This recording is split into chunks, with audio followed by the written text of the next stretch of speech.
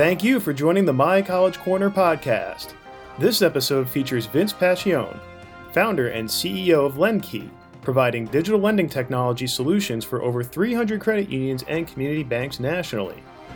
Vince shares his insight on innovation in the student lending space and how this impacts consumers and financial institutions going into the future. Here's your host, John Hupalo. Welcome to My College Corner, sponsored by Invite Education. I'm your host, John Hupalo. Paying for college is a big headache and a stress factor for just about every single family with college-bound children. Student loans in particular have become a lightning rod for all it's wrong. We've all heard the chilling sound bites. There's a crippling amount of student loan debt that delays or even stops young adults from buying cars and homes. We've read the statistics and heard the fear message. $1.5 trillion of student loan debt is the next economic bubble to burst. I'm not sure how all that's going to work out, but it still makes me sad to hear and read all of this because there is a better way. Not all student loans are bad, as long as they're well managed and minimized. To help me sort through this today, I'm joined in My College Corner by the founder and chief executive officer of LendKey Technologies, Vince Pacione. Vince, welcome to My College Corner. Hey, John, it's a pleasure to be here today. Well, I'm really glad to have a chance to talk to you, Vince. We've known each other for a while. And, I've spent 25 plus years in student lending, and I look around, and we've talked about this, sometimes at the same faces, facing the same issues with the same answers, but you're not in that group. You have a wealth of C-level experience away from student lending at Citibank, Ameritrade, Dealertrack, among others. So what got you into this student lending space? Well, John, it's interesting. I've always been a big believer, and I've certainly learned that technology can really democratize a space and an industry. And I saw it at Ameritrade when Joe Ricketts took the first trade via an email, and how he very, very quickly created transparency and brought all the complexity of what went on the floor of the New York Stock Exchange into people's homes so they could become traders themselves. And it's amazing how much access was created as a result of digitizing the trading environment. I saw it again at Dealertrack, where up until Dealertrack, most consumers obtained access to auto finance through a process that was paper-based, where they didn't see multiple offers. And after Dealertrack, what we saw is that there were multiple offers, and it opened up the industry to multiple lenders, community banks and credit unions, right? Who suddenly were now players in the auto finance space. And as a result of that, it created choice, it created transparency, it created competition, which was good for the consumer, and it was also good for those lenders because they were then forced to become more contemporary in the way they built that customer experience. And when I saw the student lending business back in 2008, 2009, it looked a lot like Dealertrack and the auto finance business did prior to Dealertrack, where there were a handful of major money center banks who were offering student loans. It wasn't democratized yet, and there was a great opportunity to turn around and to create access through technology. So, we launched that business in 2009, and it's great to look back now and say that today we have over 300 credit unions and community banks that are offering an education finance option to borrowers. We have financed over 100,000 borrowers, and we've deployed over $2.5 billion of capital on behalf of those credit unions and community banks. Well, Vince, you said a few things in there that are really interesting, and I want to unpack that just a little bit. Part of it was back in 2008 to 2010 period, the economic crisis, which you saw as an opportunity to help reshape the student loan industry. I tell folks I actually believe that period was necessary for the student loan industry to come on a ground where it made much more sense for the lenders and for the consumers. Do you agree with that? Yeah, I think the industry needed a dislocation, right? And that's what happened. When we saw the securitization market shut down and a lot of the funding for many of these lenders had been in the business for a very long period of time, it really caused people to pause and rethink the business and decide how to best actually transact it on a go-forward basis. And if it wasn't for that dislocation, I'm not sure that we would have been as successful, right, in driving all these new entrants into the space. So, look, unlike we didn't have that benefit when when we're at Dealertrack, right? There wasn't anybody who could sort of hit a pause button to allow others to catch up. So it certainly did provide the ability for folks to say, let's really rethink this and figure out a better way to do it. And I think, we've seen a lot of technology innovation on the private student loan side in the last sort of 8 to 9 years as a result of that. Yeah, Vince, tell us a little bit about that because you said the word securitization, and for folks who might be listening, for finance guys like us, we understand what that means. But what it really meant was that it was a funding model, which meant if I was a borrower, it might likely be that my loan was originated at a bank and then sold off to investors, and those investors might have been Hong Kong or other places, and so there was this dislocation between the customer, as you saw, the borrower, and the end investor, the one who provided that funding. And that was a fundamental mismatch in the way the capital was delivered into the marketplace. But what I'd love you to do is just talk a little history lesson, 2008 to 2018. You talked about innovation. What is some of that innovation that came to the marketplace?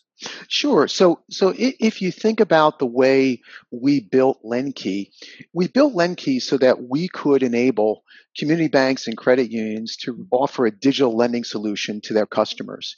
And the process for applying for a student loan wasn't all that different than it was for any other asset class prior to LendKey and some of the other folks that jumped into the marketplace.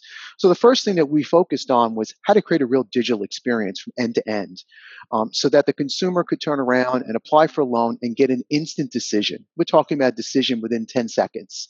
And then when they were done with that, the ability for them to turn around either on their mobile device or on their laptop to finish the origination process. And what does that mean? Well, in layman's terms, it means prove your identity, prove your income, prove that you're in school, right? In the case of our lenders, many of them were asking for a transcript, right? All that information could be shared with the originating lender electronically, right, through the application. And then finally, the ability to digitally service the loan so that when the consumer was done, the ability for them to turn around and get an electronic bill at every single month and to access a website electronically where they could see how their payment was being applied, both principal and interest, their ability to turn around and self-serve if they ever wanted to change their payment instructions were all available to them. So we really kind of looked at the industry and said there is a need for an end-to-end digital experience that we wound up calling lending as a service, which we don't market to consumers in that way, but we market it to all of the lenders, basically going to these community banks and credit unions and offering them the ability to outsource the entire experience and let them do what they do best, which is let them become the underwriters, let them balance sheet these loans, and then let them build relationships with these young consumers and their parents, because many of the parents co-sign these loans from the very beginning. And what you're talking about, and you said it 3 or 4 or 5 times now, this idea that you looked at a borrower as a customer or a consumer. And my 2 cents on this is prior to that, they were just seen to be borrowers who needed money and they were captive. So whatever the federal government didn't want to provide, they would have to go out and find a private lender. And my view, tell me I'm wrong, but I didn't think there was very much of a premium on creating a customer experience, as you're saying, end to end. It was, you come to our website, if we give you the money, you should be pretty happy and make sure you repay us. And you've taken that to a whole different level. Yeah, and that's what we talked about earlier. I think, look, using technology to create access not only for the consumer, but also for these local financial institutions that don't have the technology capability really did allow us to democratize things, right? To create some competition, to create a standard of care that said this is the way it should be done. And for many of these lenders that it would enter into the market through our product offering, they really viewed this as a way for them to build relationships with millennials, right? I mean, the average age of a credit union client back when we started was probably about 51 or 52 years old. So they really needed to get younger to really begin to expose credit unions and later on community banks to this millennial population. So they saw education lending as a way to do that, right? To begin the cycle. And why not? The most important thing right at that age is how am I going to finance my education? And then later on, be there for the next life event when it happens. So that was the incentive for many of our early lenders to get into the space and to leverage the technology. Yeah, and what LendKey did, which was so innovative at the time, and now, of course, there are copycats along the way, is build those bridges and provide the infrastructure and the pipeline to give the credit unions and then the community banks basically a turnkey solution to a population they didn't understand how to access but knew that they needed to. And I think the idea of leading with technology, as you did based on your prior experience, put LendKey and therefore, quite honestly, the credit unions and therefore their members in a much better position when they were trying to borrow for college. Yeah, we think so, John. And I think, look, we leveraged a lot of what credit unions did well, which is their cooperative spirit. Credit unions do work with each other, and they do sort of walk across the street, right, and help each other out, which made it easy for us to then turn around and work with them to build the right kind of experience, and then collectively leverage, right, their ability to enter the market, because this is about scale as well. We wouldn't have entered the market if we didn't think it was scalable across every credit union across the country, and then eventually every community bank. And it proved out, it really did. The interest level is still there today, and you can tell that because many of our clients went from offering an in-school product to then offering a student refinance product as well. Yeah, it's terrific because that's that life cycle, early life cycle of a student graduate from colleges. They have their student loans and they need to do something, and this capacity now to go and refinance those loans just fortifies that relationship between the credit union and, in fact, their new customer, which was a low cost acquisition customer, I'd imagine, for that credit union as well. Exactly. And you talked earlier about fear and about sort of the way people view this market. And I think, unfortunately, right, this market has been overly sort of politicized. And in many cases, I go to conferences and I'll sit in the back of the room and there are literally hundreds of financial institutions in the room listening to presentations from consultants from all walks of life that are talking to them about how to acquire a millennial, how millennials build relationships with brands, what their particular financial life cycle is going to look like. And then I get up and I turn around and I say, hey, I have a product that will guarantee that you will create a relationship with a millennial and possibly their parent or someone else who might co-sign a loan for them. How many people in this room are offering an education lending product? And it's amazing, even now, right? When you think about the number of those financial institutions that are out there, not many are raising their hands. And what our institutions have learned is that underwritten correctly, this is a very good product, right? It fulfills part of the credit union mission, which is to serve their membership, and B, right, it's a great asset to have on the books. And then over time, you can then turn around and use it as the basis to build that next part of the relationship. And as we saw, many of our clients did, they went from let's do an in-school product to let's help that borrower when they graduate to manage all of their debt, right, and consolidate it into a single loan. And for the right borrowers, it made an awful lot of sense. Yeah, and I think, Vince, we have to get into a little bit of the dirt here, which is the default rates. And the reason I want to talk about that is because it cuts every way possible. So the default rates show up in the newspapers, and there was a recent article that said that the federal loan default rate went from 11.5 to 10.8. So there was a slight decline. But, I think you and I as industry insiders would say that's pretty much fake news. Because the federal government only reports default rates through the first 3 years of that repayment of the loan. So the actual default rate's greater. But my point here, not to divert too far, but my point is that one reason it's difficult for a board of directors or a management team in a smaller financial institution to get involved in student lending, I think, tell me if I'm wrong, is that they read these numbers and they say, well, we can't have a portfolio that has a 10% default rate, so don't talk to me about this. Has that been an impediment? And what are the facts around credit underwritten student loans that your members are offering? Yeah, John, it's a very good point. And I think in the early days when we first started, we certainly had our fair share of clients who told us that whether it was their senior management or their directors would just see these things in the paper and be very, very concerned about it and basically lump all these loans together, both private loans and federal loans. And then you get into the whole discussion, right? Unfortunately, this has become a politicized conversation, right? That federal loans are good and private loans are bad. Right. And I look at these and I go, no, they're both necessary, right? I mean, when you think about the cost of education, right? These loans eventually are necessary, right? The expected family contribution after scholarships, grants, and federal loans is still too high for the average family to afford without a private loan. So yes, in the beginning, we had to educate many of our potential clients on the differences between federal loans and private loans and why they perform differently, right? And we all know, right, on the federal side, the Education Finance Act and what it was eventually set out to do really was trying to create financing options for these individuals who are seeking secondary education, and it was based on need. So right. Based on their goal there was to foster access. They weren't so concerned about making great loans. They just wanted to, as you said, sort of democratize access to college, a whole different mission. That's right. And when you think about that, that is a noble mission, but it's gotten slightly out of hand as our economy has changed, right? From a manufacturing economy to a services economy, and the landscape of potential schools that you can go to has also changed. So what we've seen is that private loans, when underwritten correctly, right? And they are underwritten. So we're looking at everything from the credit bureaus on these clients, or what I like to say is their ability to pay, right, as well as their willingness to pay before someone will lend money to them, which is really important.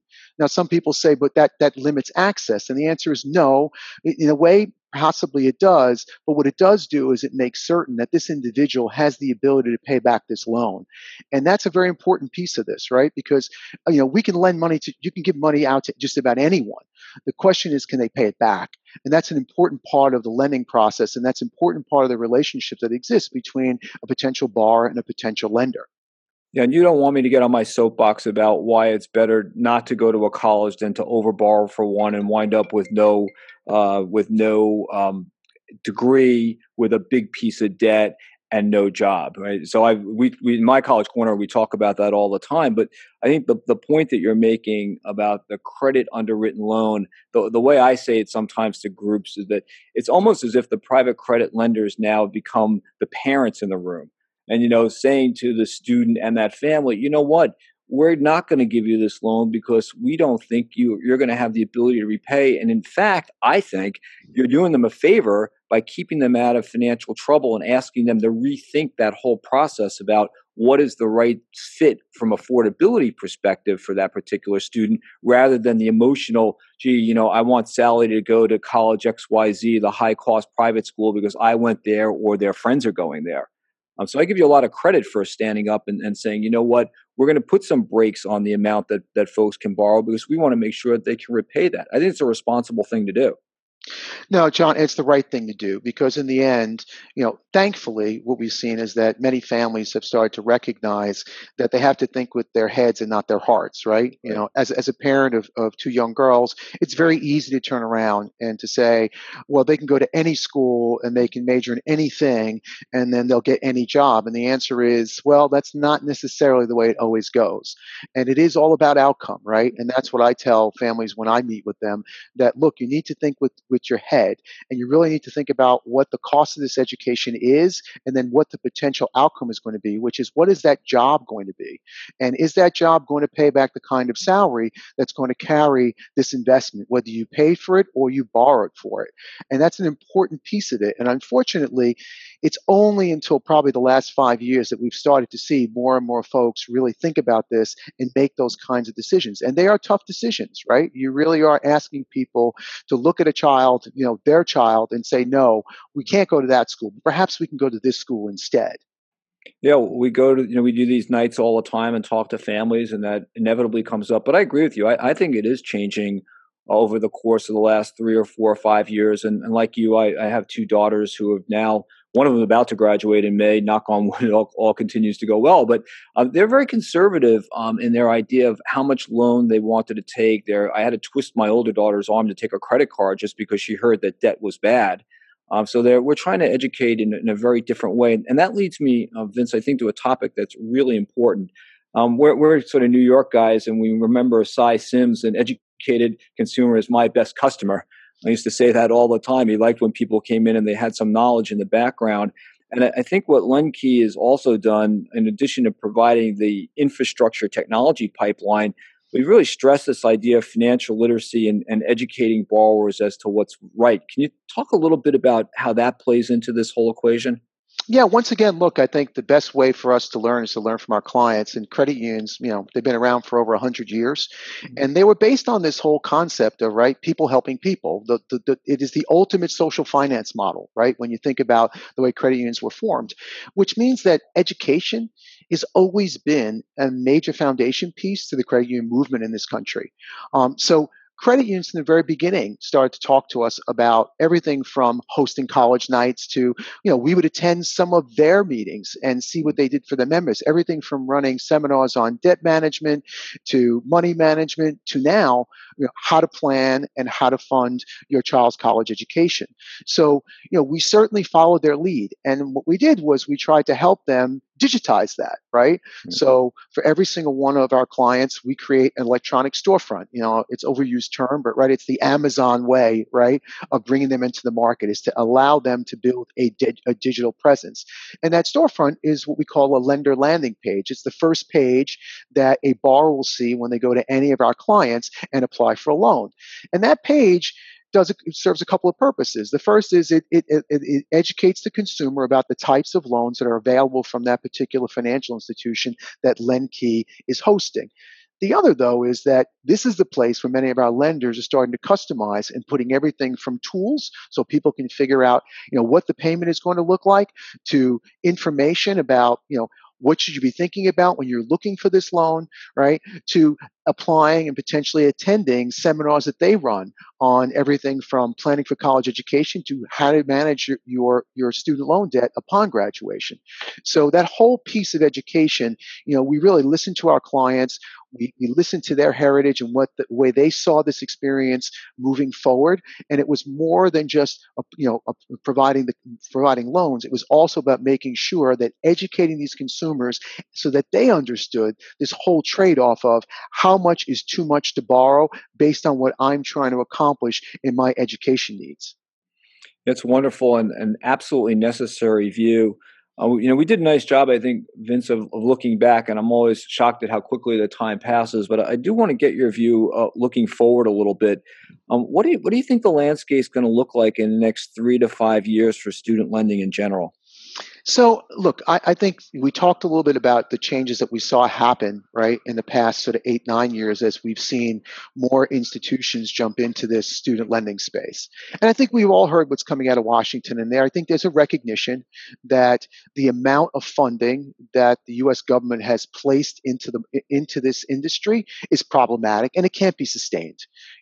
So we are probably going to see a higher reliance upon private lenders to help fund that balance sheet on a go-forward basis. So I think that's one. You will see more private loans than you've seen in the past. I think the second is that you will see that schools themselves are starting to be held more accountable for outcomes and therefore are going to start to look for more innovative ways to share risk. Right, so we all saw the headlines of Purdue University and what they did with income share agreements, which is a very interesting way, right, for an institution to say, I believe that the students that go to Purdue are highly likely to get a job. So much so that if someone from Purdue needs to borrow $20,000, the school will lend them the money and tell them that upon graduation they will pay them back 10% of their income, regardless of what it is. So if they go to work for the Peace Corps, guess what? They won't wind up paying back much of that money. So I think that's the second. I think schools will be held more accountable for these tuition increases, and they will look for ways to be much more innovative, right, in how they fund their own students. I think third is we're starting to see the federal government and the Department of Education now start to apply some technology, right? So they're starting to make some moves there, recognizing that's going to be important. And I think finally, look, I think we will continue to see a more demanding consumer when it comes to the types of products and services they're getting. And I think that's really important, right? This all goes to this idea of empowerment. With transparency comes an education. We get a smarter consumer, going back to your comment. An educated consumer is exactly what we all want. We all want them to understand exactly what they're getting into, understand how to manage this and manage it properly, because it's better outcomes for everyone.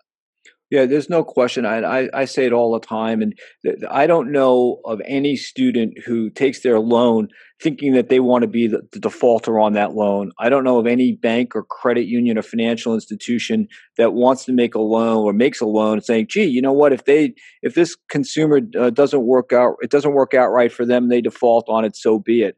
Because nobody benefits in that scenario. And it bothers me, frankly. I started at the beginning with a little bit of an emotional thing, saying it makes me feel sad when I read this, but it actually does, because it doesn't have to be this way, because nobody wants it to be that way, right? The lender doesn't have any incentive at all to make a loan that's going to default. Certainly, a borrower doesn't have any incentive to take one that's going to default. So we're in this together. I think Invite Education, My College Corner, LendKey, and others who are progressively thinking about this are in exactly the same boat to try to drive home this mission to say to borrowers, know what you're getting into, think about your outcome. And by the way, if it doesn't look right now, it's not going to feel right in 5 years from now when you're try to pay this back. So do the right thing now. I think borrowers have some responsibility, but as you said, the lenders and the government and everyone else in this financial aid student loan ecosystem have responsibility to drive these points home. John, I couldn't agree with you more. I mean, I look at our clients, and LendKey's clients. They are basically, these are the farm to table sort of community lenders that are out there today. I always tell folks, these aren't folks that were bailed out with TARP. These are institutions that take in local deposits and make local loans. So they're not in this business to write bad loans and thinking that that's going to be a good outcome for anyone. And I think this whole concept of mutual responsibility is really important. And whenever we talk to people about building this digital experience and we tell them what's important about it, speed is very important.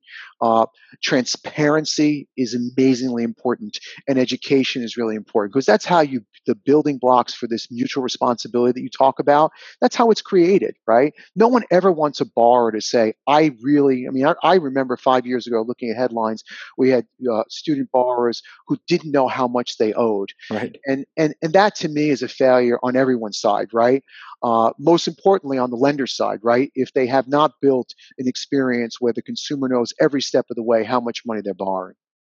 Yeah, that's a huge problem. And Vince, I take my hat off to you, coming in from the outside, if you will, and really making a difference with not only in the technology platform, but an approach to help students and families realize that they are consumers, that they do have some power, and they ought to exercise it in a very favorable way. And then on the other side of that, bringing your colleagues together to say, let's serve this more responsible group with a product set that makes the most sense. It's just really very admirable, and I'm glad that you came along. Is there anything else that we should talk about at this point? Any other topics that you would want to discuss before we say goodbye? No, John, I think we covered the landscape. I think we stayed away from the more political hot potatoes that are out there. But I do think, as I reflect back, the most important point, I think, is that this particular population, these students, these millennials, they're the future. And when I see discussions about education lending and folks lumping all these loans together and then potentially causing lenders not to want to get into this business because they think somehow it's bad PR, I always get very disappointed. I mean, this is these individuals are our future. And unfortunately, student loans, given the cost of education, are going to be a part of their future. And when we founded LendKey, our view, and it's the same view we hold today, is that our ability to turn around and to bring more lenders into the space, to create the kind of transparency that's necessary, to democratize the industry, is what's best. And in many times we've had lenders say to us, well, you're going to bring all these lenders in, I'm just going to compete with everyone. And the answer is that's right.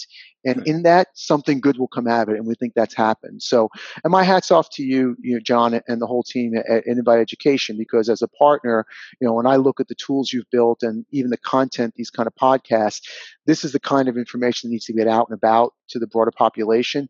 So they will be better educated. They will understand some of the pluses and minuses, whether you're a lender or a borrower or even a school for that matter.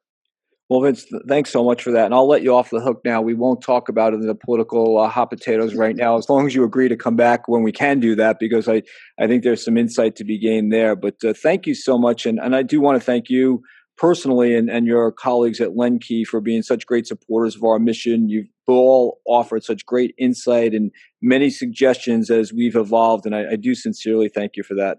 Awesome, John. Thank you so much. And thanks to Ken as well. Yeah, my pleasure. Well, that wraps up another great interview in My College Corner. On behalf of Vince Passione, I'm John Hupalo, thanking you all for tuning in and sharing your thoughts with us when you can. So please contact us on your own. We look forward to having that opportunity.